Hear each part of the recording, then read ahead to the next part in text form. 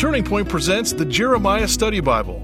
Jumpstart your Bible study with more than 8,000 study notes from Dr. Jeremiah to help you discover what the Bible says, what it means, and what it means for you. Available in the New King James and New International versions in standard or large print, as well as the English Standard Version in standard print. For more details or to order your copy, go to davidjeremiah.ca/JSB.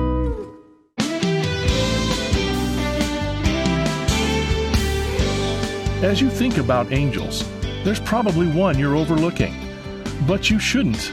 In fact, you ignore him at your peril. That's the fallen angel, Lucifer. Today on Turning Point, Dr. David Jeremiah considers the prideful rise and perilous fall of Satan as detailed in Scripture, and why it's crucial to be on guard. From his series, Angels, here's David to introduce today's message, The Fallen Angel. And thank you so much for joining us today. We're happy to have you with us. We're studying the subject of angels. It's an intriguing investigation, and we're glad that you're along for the study.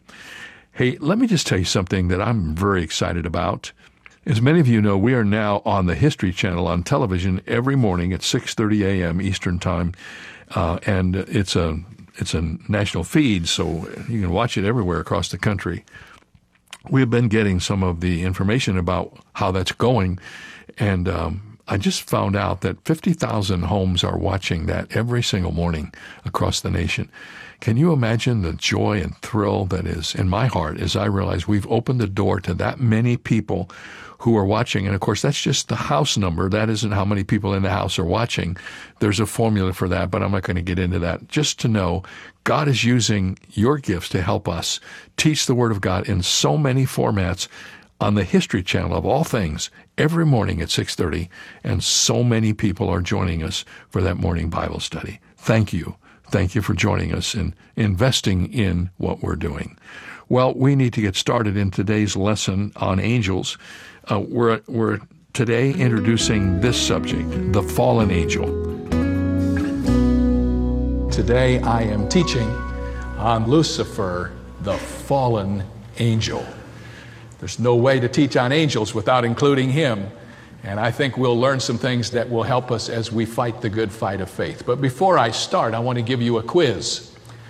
And this is a kind of quiz you can respond to by just doing what I ask you to do. It's very simple, and I think you'll catch on very quickly. I'm going to say a word, and I'd like for you to tell me what the opposite of that word is. And just say it right out loud, okay? Here we go. First word, small. Large or big, all right? Good. Everybody's with that one. Darkness. Light. Night. Heaven. Somebody said earth, somebody said hell. I'm not sure. The spiritual people and the non-spiritual people are in there somewhere, all right? Here's this one. God. Satan. Aha. And if I could say the right word after what you just said, I would say not. Because Satan is not the opposite of God. And that may be the best news you will hear all day. Satan is not the opposite of God. Satan is the opposite of Michael. Satan could not be God's opposite because, you see, he was created by God. Isn't it interesting how he has duped us into believing that he is God's equal in the realm of evil? When it comes to this fallen angel, what we know as Lucifer or Satan, it seems as if we who are in the Christian church have tendencies that run to the extremes. Either we do not believe in him at all, or we believe in him too much. C.S. Lewis wrote in one of his works, "There are two equal and opposite errors into which our race can fall about the devils. One is to disbelieve in their existence, and the other is to believe and to feel an excessive and unhealthy interest in them." I would say that the vast majority of people today who go by the greater name of Christendom would fall into the first extreme. They have decided that the devil is on the level of myths and mythology. Two rather well-worn poems illustrate these who believe that way. This one, written by Dan Crawford, is but a few lines, and it goes like this: "And so they voted the devil out, and of course the devil's gone. But simple folk would like to know, who carries his business on? Good question. And in a little bit longer bit of verse, Alfred J. Howe put these lines together. He said, men don't believe in the devil now as their fathers used to do. They force the door of the broadest creed to let his majesty through. There isn't a print of his cloven foot or a fiery dart from his bow to be found in earth or air today, for the world has voted it so. But who is mixing the fatal draught that palsies heart and brain and loads the earth of each passing year with 100,000 slain? Who blights the bloom of the land today with the fiery darts of hell? If the devil isn't and never was, won't somebody rise and tell? While we may choose not to believe in the reality of the devil, no one can discount that something like what he's supposed to be doing in the world today is happening all around us. And if he isn't doing it, then pray tell, who is carrying his business on? At the beginning of his great satire and parody called The Screwtape Letters, C.S. Lewis has in his introduction to that classic these words. He says, the commonest question I ever am asked is whether I really believe in the devil. Now, if by the devil you mean a power opposite to God and like God, self-existent from all eternity, the answer is an emphatic no. There is no uncreated being except God. God has no opposite. No being could attain a perfect badness opposite the perfect goodness of God. Satan, the leader or dictator of the devils, is the opposite not of God, but of Michael. And that's an interesting thought. But Satan is real, whether we believe in him or not. The famed evangelist Billy Sunday was once asked if he believed in a real devil, and he said yes. They said, why do you believe in the real devil? He said, well, the Bible declares it to be so, and furthermore, I've done business with him in the past. Most of us could probably give a testimony or two like that. Martin Luther, the great reformer, one day was so convinced that he was face to face with the devil that he threw an inkwell at him. Did you know that? He later went on to express his encounters with Satan in one of the greatest of the hymns of the church. I dare say that most of us have never really thought carefully about the words which this great man penned in verse for the lyric of this hymn. Here are some of them. For still our ancient foe doth seek to work us woe. His craft and power are great, and armed with cruel hate on earth is not his equal. And then later, and though the world with devils filled should threaten to undo us, we will not fear, for God has willed his truth to triumph through us. The prince of darkness grim, we tremble not for him. His rage we can endure, for lo, his doom is sure. One little word shall fell him. Martin Luther about the devil. Now, most of us, if we have lived in this generation aware of the satanic presence, have been treated to a picture of Satan, a man with horns, hooves, and a tail. We have pretty much discounted that because it doesn't seem likely that that's the way he is, and that is not the way he is. The late Vance Havner once said that if the devil were to come to town in a body, you wouldn't find him in a nightclub or in a gambling hall. The world and the flesh look after places like that, he said. You would more likely find him in a pulpit with a DD degree drawing a salary for denying his own existence. Vance Havner was right. That's what happens when you get into liberal churches and they say there is no devil. Usually it comes from the pulpit. Well, I want you to know it's foolish for us to underestimate the power of Satan in this world. We should not be fixated on it or dwell on it, but we should be aware of his devices. Blindness to the existence of an enemy makes it impossible to conquer him. I remember reading a story about General George Patton, one of the great military heroes of our country. Back in World War II, he was in a battle in North Africa, and he was reported to have shouted in the midst of that battle, "I read your book, Rommel. I read your book." And that he had. Rommel, his enemy general, had written a book called Infantry Attacks. And George Patton got the book and read it and knew every move Rommel was going to make before he made it. He knew what the enemy was all about. Well, we need to know what the enemy is all about. Not so that we can fear him, but so that we can defeat him. And the Bible is very plain about this teaching, which we shall discuss some today. Did you know that there are 7 books in the Old Testament that speak of the devil? And every writer in the New Testament mentions him. In fact, there are 29 references to Satan or the devil in the New Testament, and of the 29 references, Jesus Christ is speaking in 25 of them. So if you choose not to believe in Satan, you're not in very good company. Jesus Christ believed in him and spoke of him often in his presentations to his apostles. Today we will trace the fallen angel back to the beginning of his life, and we'll see what happened to him that caused him to give up all that he had that was next to God. There are 2 Old Testament passages that tell the whole story, and we're going to look at both of them, and I want you to know we're going to do this as quickly as we can, so you need to be prepared to follow along. And if you mark in your Bibles, I'm going to tell you some things you can mark that will help you to be able to go back and recreate this for yourself in the future. He begins this chapter by sending out a judgment against Tyre, which was one of Israel's chief enemies. But in verses 11 through 17 of the 28th chapter, Ezekiel the prophet goes beyond his judgment against Tyre, and he goes to judging the power that's really behind the throne. No one can read verses 11 through 17 and attribute them to a human being. They cannot be possibly written of a human being. What Ezekiel is doing is saying that the prince of Tyre is a certain way because standing behind him is the king of Tyre, who is none other than Satan. And so verses 11 through 17 tell us a lot about the beginning of Satan. And the first thing you need to know, and I hope you will write this down, both in verse 13 and in verse 15, we are told that Satan was created. He was a creation of God. He is therefore not self-existent nor eternal. He is limited and finite. There was a time when he was not. There was a time when he began to be.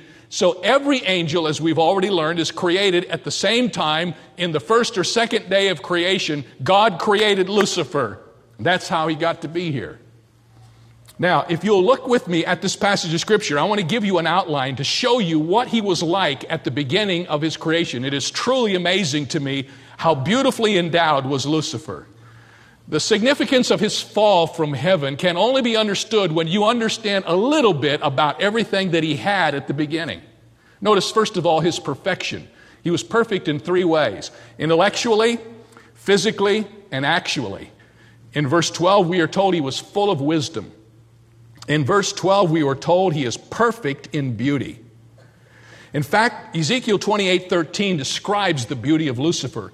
Read the verse and notice all of the gems that are used to describe his beauty, gems which reflect the glory of God. You see, Lucifer didn't have any light of his own, but he was a great reflector.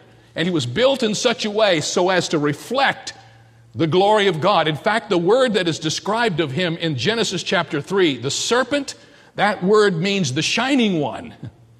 Satan was in his beginning a beautiful creature designed specifically to reflect the glory of God. In fact, we read in the New Testament in 2 Corinthians 11:14 that we should not be surprised because Satan himself transforms himself into an angel of light. He is still doing that today. He is a picture of beauty. He's not the ugly creature that we've created in our drawings and mythology. Something that's most interesting to me because of my love for music is found in the 13th verse at the very end. I don't know if you've ever seen this before, but this is truly an amazing thing about the original Lucifer. It says at the end of the verse, "The workmanship of your timbrels and pipes was prepared for you on the day you were created." Now watch this. It was not necessary for Lucifer to learn how to play a musical instrument in order to praise God. If you please, he had a built-in pipe organ. Lucifer, because of his beauty, did what a musical instrument would do in the hands of a skilled musician. Lucifer didn't have to look for someone to play the organ so that he could sing the doxology. He was the doxology. Terry Law, who has written on this passage of Scripture, says pipes were apparently built into his very body. Notice that pipes is plural, meaning more than one. He was a master musician. And I am inclined to believe that God created him with a harmony of sound and chord in the wind instruments. Pipes were the basic structure for melody as we know it. And then it says in this passage of Scripture that he also had timbrels or tambrets, which are what we understand to be percussion instruments. They would give him the ability to give rhythm to the music that he played. And back in verse 11, there's a reference to viols or violins or stringed instruments. Satan had been given a very special, very distinctive commission from God to minister unto him and cover his glory with music through worship and praise. He was a walking orchestra. Whenever Satan came into the presence of God, he not only could sing the music, he played, he accompanied himself from his own body. And that was the distinctive creative purpose that God gave to him. He was one of God's best works of creation for the purpose of praising God in heaven. And then in verse 15, we're told that his perfection was actual. He was perfect in his ways from the days he was created.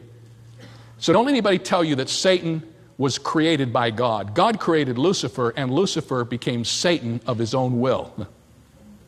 Otherwise, you implicate God in the creation of evil, and you know that's not possible. Notice his place. Where did he live? I can't take you to all these scriptures and go into detail, but if you'll just underline them in your Bibles, you will find out quickly where he lived. Verse 13, Eden, the garden of God. Verse 14, the holy mountain of God. Verse 14, he walked back and forth in the midst of the fiery stones. Verse 18, he defiled your sanctuaries. He lived in the sanctuary. Lucifer, before his fall, had access to the throne of God. He lived in the second heaven, which is interstellar space, but he was able to go into the third heaven where God dwelt. And he came often before the throne of God to worship him and to praise him. He lived in heaven. And then notice his power. Verse 14, you are the anointed cherub who covers. Here you can see Lucifer's exalted position at the time of creation. He was one of the cherubs that could look upon the face of God and praise and give thanksgiving to him. The cherubim were of the highest orders of angels, as we've learned in our series. And Lucifer was the chief of the cherubim. He was the head of all the cherubim in heaven. But then we note, and this passage goes into it to some degree, his pride. And there are 5 statements concerning his rebellion. Once again, look down at your Bibles. Verse 15, till iniquity was found in you. Verse 16, you became filled with violence within. Verse 17, your heart was lifted up because of your beauty. Verse 17, you corrupted your wisdom for the sake of your splendor. Verse 18, you defiled your sanctuaries by the multitude of your iniquities, by the iniquity of your trading. Something happened in the heart of Lucifer after he was created as such a beautiful creature. His pride got a hold of him, and we'll see that in a moment. And ultimately, he was banished or punished. Notice number 5, his punishment. There are 6 statements concerning his fall in this passage. Verse 16, therefore I cast you out as a profane thing out of the mountain of God. Verse 16, I destroyed you, O covering cherub, from the midst of the fiery stones. Verse 17, I cast you to the ground. Verse 17, I laid you before kings that they may gaze at you. Verse 18, I brought fire from your midst and it devoured you. Verse 18, I turned you to ashes upon the earth. When Lucifer became Satan because of the sin of his own heart, he was banished from heaven. And that introduces us to Isaiah chapter 14, and turn over there real quickly, will you? For Isaiah 14 begins where Ezekiel chapter 28 leaves off. Isaiah chapter 14 begins in the text that we are reading from, beginning at verse 12, and it says this, how are you fallen from heaven, O Lucifer, son of the morning? How are you cast down to the ground? Isaiah 14 verses 12 through 15 tells us what really happened in Lucifer's heart when he rebelled. And I know you have questions about this, and I'm not going to answer all of them, but I'm going to get to a couple of them in a minute. But I want you to see what happened, what his rebellion was all about. In the 13th and 14th verses, there are 5 times where Satan or Lucifer says, I will. If you're underlining in your Bibles, look down there and underline those 5 I wills. Because those 5 I wills will tell you more about the enemy of your soul than just about anything else you will find in the Bible. Those 5 I wills tell you what happened in Lucifer's heart when he decided it was no longer good enough to be a perfect angel created in the beauty of God. I want you to notice these 5 I wills, and I'll put them together so that they make contemporary sense to us. First of all, number one, Lucifer decided that he wanted God's place. I will ascend to heaven. That's his first I will. According to the Bible, there are three heavens. There's the heaven that surrounds the earth, which we know as the atmosphere. The second heaven is the interstellar space where the angels mostly dwell. And the third heaven is the abode of God. Satan, dwelling in the second heaven, decided it was no longer good enough to be a tourist into the third heaven and visit the throne of God. He wanted to move into the place that belonged to God alone and put God off of his throne and take his place. He wanted God's place. I will ascend to heaven. Secondly, he wanted God's position. I will exalt my throne above the stars of God. If you've been with us during this series, you know that the stars of God are an Old Testament expression for the angels. Job 38, verse 7. Lucifer was never commander-in-chief of the angelic army. He was a 5-star general, but he was never commander-in-chief. He was in charge of the cherubim, but he never was the one who originated the orders. When he said, I will exalt my throne above the stars of God, he was saying, I am not happy just being in charge of the cherubim. I want sole authority over all the angels, and I don't want to submit myself to the authority of the Creator. I will become the absolute ultimate. I will originate all the orders that are given to the angels, and I will eliminate God from the whole scene. That's what his heart was. Number 3, Lucifer wanted God's power. I will sit upon the mount of the congregation in the sides of the north. In this statement, Lucifer declares his desire to control all the affairs of the entire universe. The expression, mount of the congregation, is an Old Testament expression that appears several times.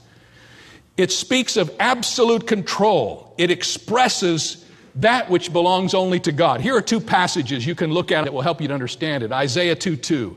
Shall come to pass in the latter days that the mountain of the Lord's house shall be established on the top of the mountains. It shall be exalted above the hills, and all the nations shall flow to it. Absolute autonomy and authority, which belongs to God only. Or Psalm 48:2. Beautiful in elevation, the joy of the whole earth is Mount Zion on the sides of the north, the city of the great king. This one, Lucifer, who said, I want to move in and occupy heaven, and I want to bring all the angels under my absolute authority, reached out in his desire for power and said, I also want to bring the entire created universe under my control and included in my sphere of authority. I want to be in charge of everything. Not good enough to be number 2. I want to be number 1. I want to call all the shots. I don't want to live under the umbrella of the glory of God. You know, it's interesting to me as I read the story of Satan falling from heaven, that the motivation that caused him to fall is the motivation that fills the hearts of so many people today who are trying to get to the top. And in both situations, they end in the same place, fallen. Not a good scene. More about that tomorrow on the Wednesday edition of Turning Point as we conclude our discussion tomorrow of the fallen angel. And then on Thursday and Friday, we're going to talk about hell's angels.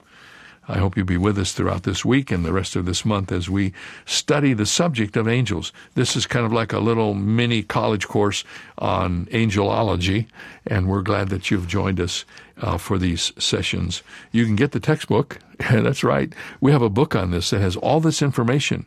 It's a book I wrote some years ago called Angels. It's 240 pages, complete with a scriptural and topical index, and it's available to you during the month of July only for a gift of any size to Turning Point. When you send your gift, simply ask for your copy of this book, and we'll send it to you. We have them in the warehouse ready to go. They'll be on their way to you before you know it. This will give you the resource for all that we've been talking about and make available to you the ability to go back and look in the index and find the answers to the questions you have about angels. Friends, we are so appreciative of your fellowship with us every day. I try to picture you in my mind as I teach, and it's thrilling to know that you are everywhere, all over this country and many places around the world. And the one thing that brings us together is our love for the Bible and our commitment to the Scripture. It's the one truth that stands above all of the craziness that's going on around us today. It's the one infallible truth in which you can put your trust. If it's in the Bible and God said it, you can believe it, and that settles it. It brings such encouragement and strength to my life. I hope it does the same for you. And tomorrow we'll be back with part 2 of The Fallen Angel, and I hope you'll be with us then too. Have a great day, and God go with you.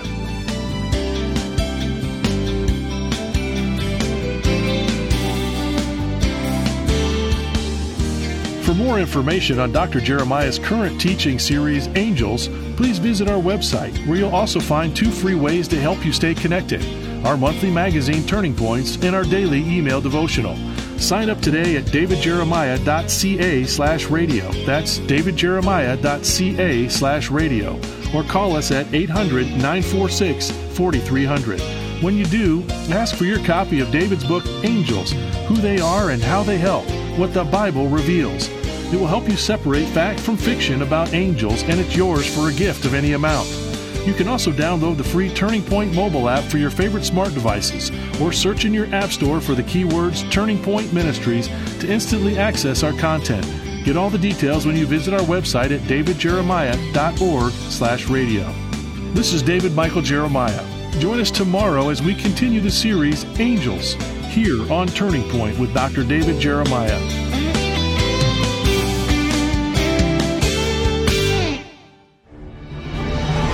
Take the young ones in your life on an unforgettable journey that will get them excited about the Word of God with Airship Genesis Legendary Bible Adventures from Turning Point.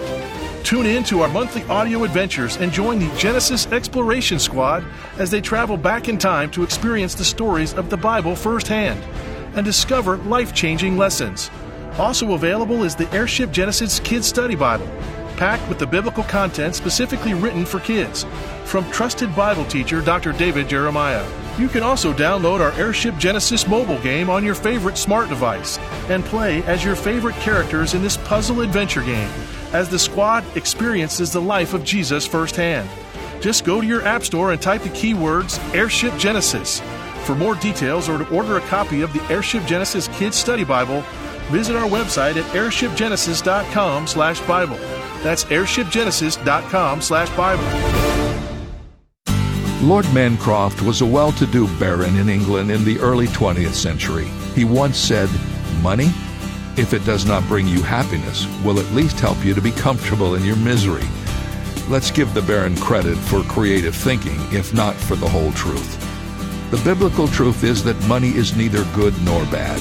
If it brings joy or sadness, comfort or discomfort, good or ill, it is only because of what its owner chooses to do with it.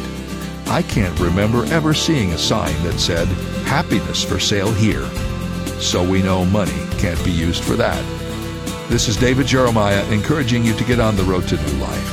Discover God's purpose for money on Route 66. Route 66, driving the word home. Log on to Route66Life.com and get your roadmap for life. That's Route66Life.com. Route 66. Start your journey home today.